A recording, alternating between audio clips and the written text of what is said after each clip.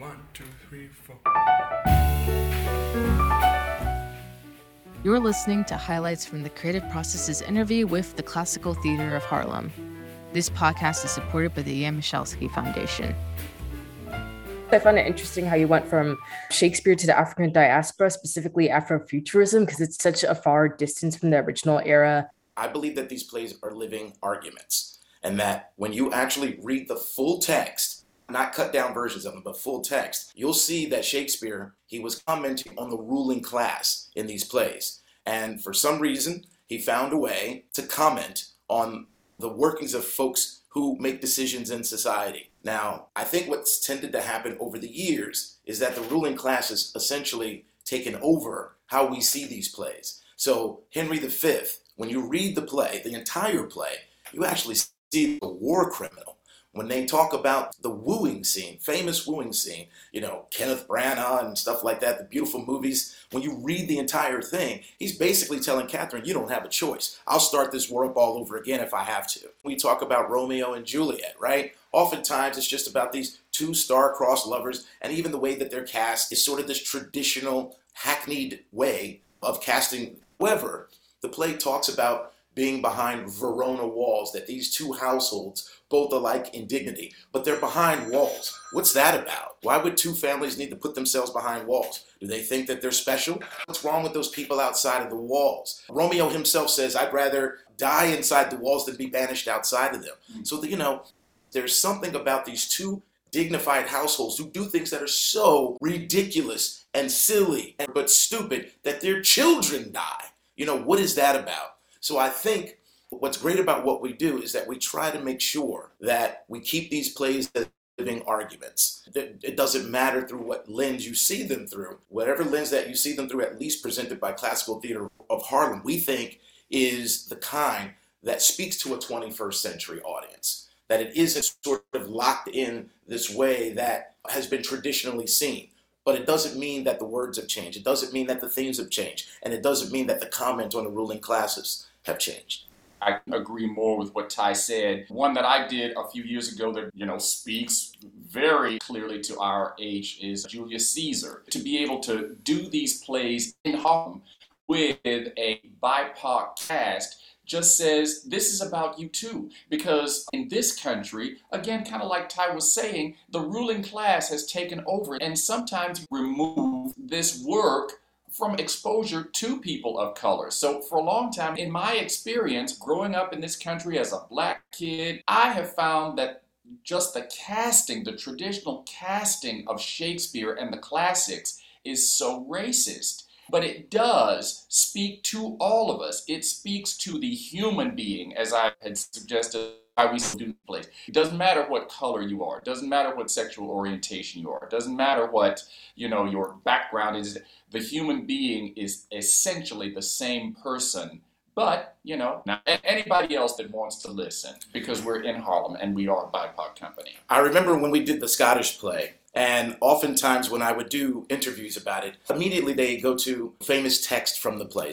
Tomorrow in this petty days from day to day, so on and so forth. Everyone knows that. And for me, I think differently about powerful text within that play. So what gets me is in these cases, we still have instructions, which being taught, return to plague the inventor. That's Malcolm X saying, that's the chickens coming home to roost. Wow. That is the way in which empires behave with other countries where we unilaterally will go into a sovereign nation and take their resources. And guess what? Sometimes that stuff turns on you. And next thing you know, you might be in a position where you are paying for the faults of those who came before you. We're seeing that right now. We saw it on television last night in those interviews, in those meetings with the January 6th. I happen to have missed the one that happened on Tuesday, but talk about the support that he had for this man that was running for re-election, but it came home to roost when the man did not win. He wanted to cheat, and Rusty Bauer did not help him and paid professionally and in a domestic way that were horrible that he described. And, this is still the same thing that Ty has been talking about. This, again, to me, speaks to Julius Caesar and the leadership and et cetera. Yeah, and there are plays that even talk about how well, one, gets so tethered to the moment that they don't see anything else around them. I mean, we've seen it in these texts, and I think it's our job as artists to present it in a way. I actually think there are many ways to present it to ourselves. You can use comedy, music, dance to be able to speak to anybody who wants to be a contributing citizen in society. I'm just glad that we have these great plays and great texts and great actors to be able to use these vessels to speak these words. We hope that we can move people in some sort of profound way. I hope that at the end of seeing that piece of great art, their hearts begin to beat in sync. I believe that all progress begins with a conversation. So if this art has created some sort of conversation where that person to the front, back, left, or right of you, who may never speak to you or who would ever speak to you, because we have the most diverse audiences in New York City. I'll put us up against anybody. So some of the community initiatives that we do are making sure that other cultural organizations can share stage with us. So during the summer, we invite Young People's Chorus of New York City, Chamber Music Center of New York City, Jazzmobile, Harlem Opera, Harlem Chamber Players to do pre-shows. Like on Fridays when Jazzmobile is there, you get jazz and theater that evening. So it's one of these things where I think it's important that multiple cultural organizations have to know that we're all essentially singing from the same sheet of music and being of support to one another. And this is free. That's all I want to say. And it's free. You're getting all of that, and it's free. Let me add one other thing. Part of the engine behind this is Harlem itself. So 100 years ago, the Harlem Renaissance happened, and we're celebrating that right now. It was a time period. We're standing on the shoulders of people who were under stress 100 years ago. They were under siege. They did not have access to health care. They were experiencing police brutality. And this was a diverse neighborhood. Let's be crystal clear about that. Harlem 100 years ago was quite diverse neighborhood. A number of the people that we hear about today that are part of the Harlem Renaissance, patrons who were white, who were foreigners. The gay community was very strong. So let's be crystal clear about that. Also, they knew at that time that they didn't have any political representation. So they had to look to each other to be able to have the kind of critical conversations of the day, so that they eventually had Adam Clayton Powell become a representative. They eventually got him hospital. And if you look and read some of the materials back in those days, the way the people got together to talk about those critical issues of the day was through the arts. And I feel that that's going to be very important nowadays. We're going to think about, particularly in the neighborhood of Harlem, where we are going to have to look to one another to try to solve some of the issues in a self-determined way. And as you look back at the canon, I know you're doing classical works, but it's really interesting, the question about who decides what is in the canon and what for you makes a masterwork. Here's the simple thing of it. We do classic plays, we do revivals, we do musicals and contemporary plays as well. Why do we do contemporary? Because we will read plays, and if our team believes the play is excellent and that if given the test of time, they will become a classic, we call it a future classic. And why do we do that? Because we can. We've asserted that this piece of work by Dominique Moore or Kemp Powers, Betty Shamia, we determined that their work is worthy of being called a future classic, because just because it's new doesn't mean that it isn't worthy to be seen over and over and over again, and there's not something to learn from those pieces. But I'm crystal clear that those playwrights that I mentioned before, I know that there's some argument in academia about, the dead white guys and stuff like that. When you actually just read the words and read these plays in full, they are commenting on the ruling class. Many of them are. It isn't just art for art's sake. So that is the challenge of doing not-for-profit theater, is that we're dependent upon foundations and government. But you can bet that I want to find a way to have a revenue stream come into our organization. I have to be so dependent upon them. But I think that that's the way this has been set up. But many things are set up that way where, you're not looking to bite the hand that feeds you,